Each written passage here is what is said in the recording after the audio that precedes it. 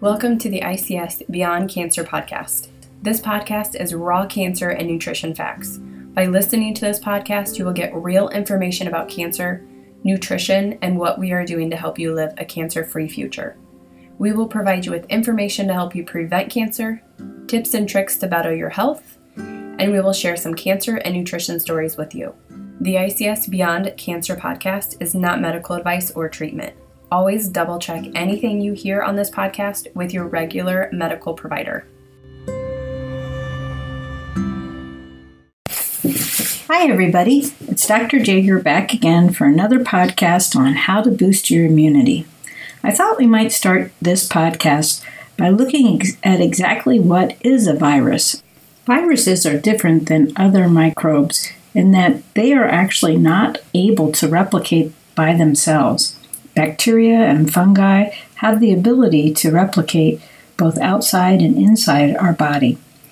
Viruses, however, cannot replicate outside the body. They basically are a very, very small microbe. You can't even see them in a microscope. You have to use a very specialized microscope that goes to the subcellular level to identify them. A virus is basically made up of genetic material. That's our DNA or RNA. And specifically in the COVID virus, it's a piece of RNA that makes the virus. This genetic material is then encapsulated in a coating of protein that protects it from being broken down. The coating of protein is sometimes surrounded then by a membrane. In the case of the COVID virus, it is surrounded by a membrane. We call this an enveloped virus. This virus is able to enter the cell because it has proteins that stick through the membrane. These proteins bind receptors that then allow the virus to gain entry. Sort of like the protein that sticks out the virus is the key and the receptor is the lock. When the key of the virus hits the receptor of the cell, that allows entry. Specifically in the COVID virus's case, it binds to a receptor called angiotensin converting enzyme. This receptor site is found on the cells that line the lungs and the digestive tract. This receptor is also found on blood vessels, in the liver, kidneys, and brain. So, how do viruses replicate? Well, the first thing that needs to happen is the virus has to bind to the host cell's receptor. Once it binds, this allows the virus membrane to fuse with our own cell membrane, releasing its genetic material into the cell. The virus's genetic material, in this case an RNA, hijacks our own cells to start taking over its machinery to make viral proteins and viral RNA. Because this is occurring inside the cell, this can keep our immune system at bay. Many viruses are made, up to 1 million can be released from just one cell, which can then go and infect other cells. Or they can end up in droplets that are then escape the lungs or are passed through feces. Once the replication of the virus is complete, the virus particles are then released and it kills the originally hijacked cell. When the virus is released and enters other cells, we have multiple cells that can be killed at one time. This will activate our immune system to know that something's wrong, seeing the damaged cells, and can see the virus particles when they're outside of our cell. This sets off that inflammatory cascade and the immune response. Again, this is a good thing because this helps us fight the infection. The inflammatory cells come with their bleach-like substances and try to ingest and get rid of as many viruses as they can, as well as clean up the debris from the dying cell.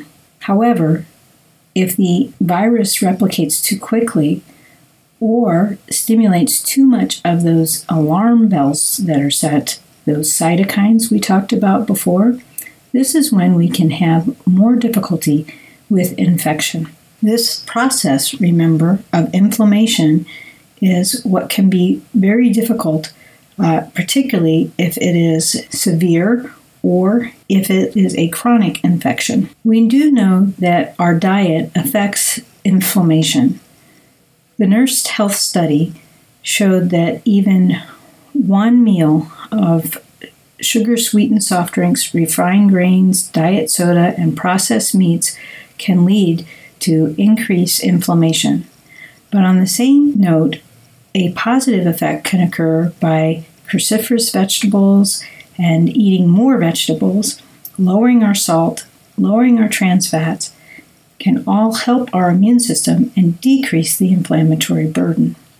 The number of cytokines that are released increase when we eat a high processed meal. If we are trying to prepare our bodies to fight infection, we need to eat low inflammatory foods.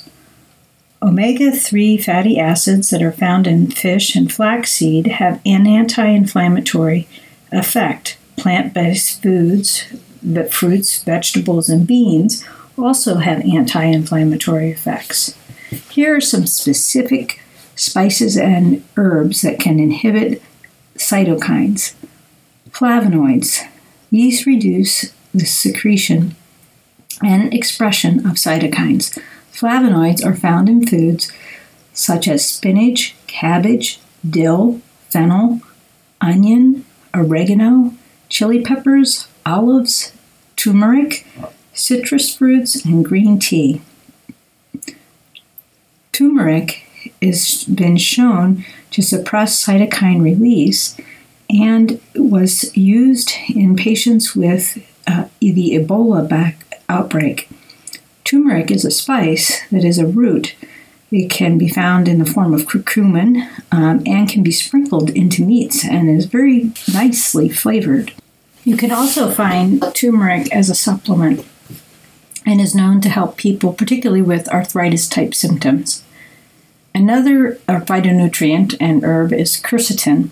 This has the ability to have an antioxidant effect. It stabilizes mast cells, which are part of that immune response.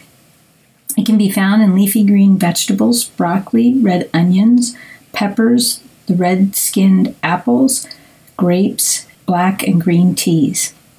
Additional antiviral immune-boosting herbs include ginger, garlic, rosemary. Cinnamon is another spice that can be helpful, particularly if you're struggling with sugar cravings. Cinnamon can balance out your blood sugar and can help with those cravings. One way to get more ginger and cinnamon into your diet is to drink hot water in which you have grated fresh ginger and sprinkled some cinnamon. I use 2.5 teaspoons of cinnamon and 2.5 teaspoons of ginger into 1 quart of water. That gives me a cup for morning and a cup for the evening to drink, and it's an easy way to get these spices into our system. Hey guys, if you haven't heard about Anchor, it's the easiest way to make a podcast. Let me explain. It's free. There's creation tools that allow you to record and edit your podcast right from your phone or computer. Anchor will distribute your podcast for you so it can be heard on Spotify, Apple Podcast, and many more. You can make money from your podcast with no minimum listenership. It's everything you need to make a podcast in one place. Download the free Anchor app or go to anchor.fm to get started.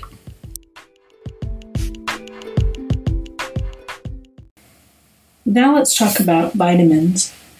Vitamin A is a very important vitamin that helps the lining cells of our nose, mouth, throat, lungs, and intestines. Because COVID-19 gains entry to the body through these mucosal linings, we want those lining cells well supported. Vitamin A also helps regulate the immune system. We never want to take excessive amounts of vitamins, so only the recommended dose if you do take a vitamin A supplement. Foods that are a good source of vitamin A include the orange foods like sweet potatoes, butternut squash, carrots, black-eyed peas, also spinach and broccoli. Vitamin Bs are always important for normal body function, but don't have any specific immune functions. Vitamin C is important for the immune system. Specifically, it helps those white blood cells that fight infection. Vitamin C increases the action of natural killer T cells that respond to the virus, and is also shown that adequate levels of vitamin C increase the function of both the T and B lymphocytes. Megadoses of oral vitamin C have not been shown to be protective of coronavirus. However, there are some interesting studies using IV vitamin C in the severely ill patients that were done both in China and in some of the hospitals in New York. The IV vitamin C has been used as a treatment to prevent the cytokine storm. The normal dose of supplementation for vitamin C is 1,000 to 2,000 milligrams. Foods that are rich in vitamin C include, in addition to our normal citrus foods that we think of like oranges and grapefruits, bell peppers, kiwi, strawberries, that broccoli again, tomatoes, spinach, and pineapple. Vitamin D is a very important vitamin. It not only helps bone health, but also helps our immune system work well. It has been shown that people that have vitamin D deficiency have an increased risk of respiratory tract infections. Vitamin D is a fat-soluble vitamin, so we need to be sure not to take too much of it.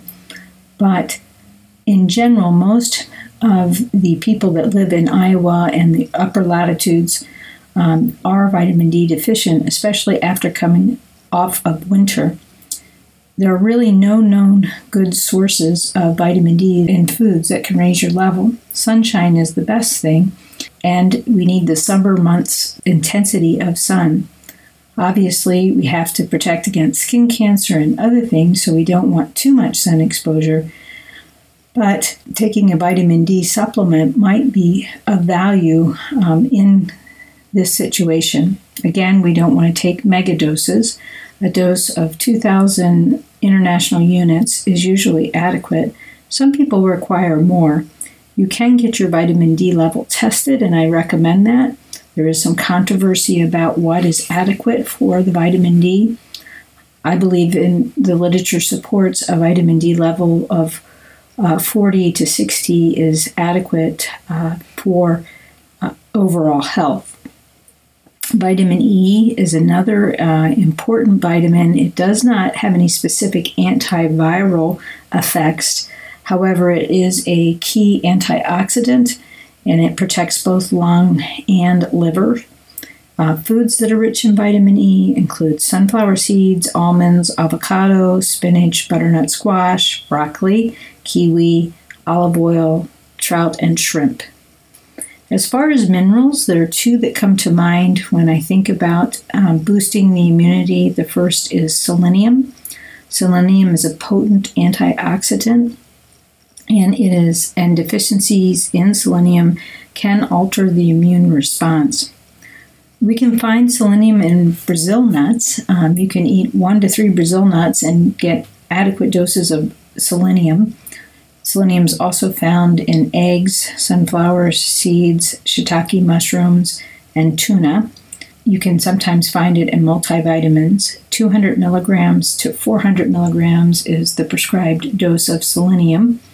Zinc has also been shown to be very important in helping people avoid respiratory tract infections, particularly those who are elderly. Zinc can be found in beef and lobster, to a lesser extent in chicken, garbanzo beans, cashews, and almonds. Zinc supplementation of 15 to 30 milligrams is suggested. At Iowa Cancer Specialists, we do offer a multivitamin from Pure Encapsulations, which has an adequate level of vitamins, as well as the minerals of zinc and selenium as suggested.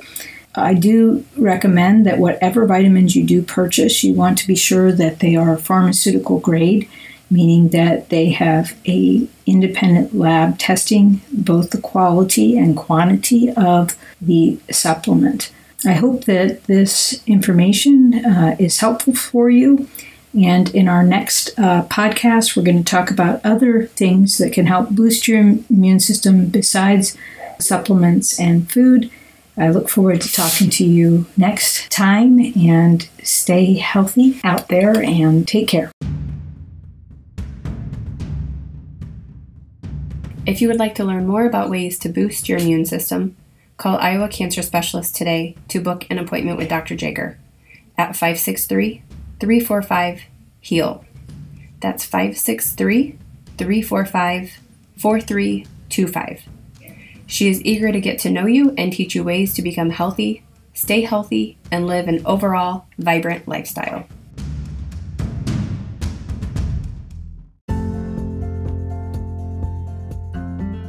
Remember, the ICS Beyond Cancer podcast is not medical advice or treatment. Always double check anything you hear on this podcast with your regular medical provider. If you want to learn more about ICS, head over to our website at www.iacancer.com. That's www.iacancer.com. Make sure to follow us on Facebook at facebook.com/Iowa Cancer Specialists to see all our free events we hold, such as our free lunch and learn sessions about nutrition, our weight management clinics, and many more. You can also read our blog at upyourscancer.com. We are going to have some more exciting episodes, so be sure to subscribe.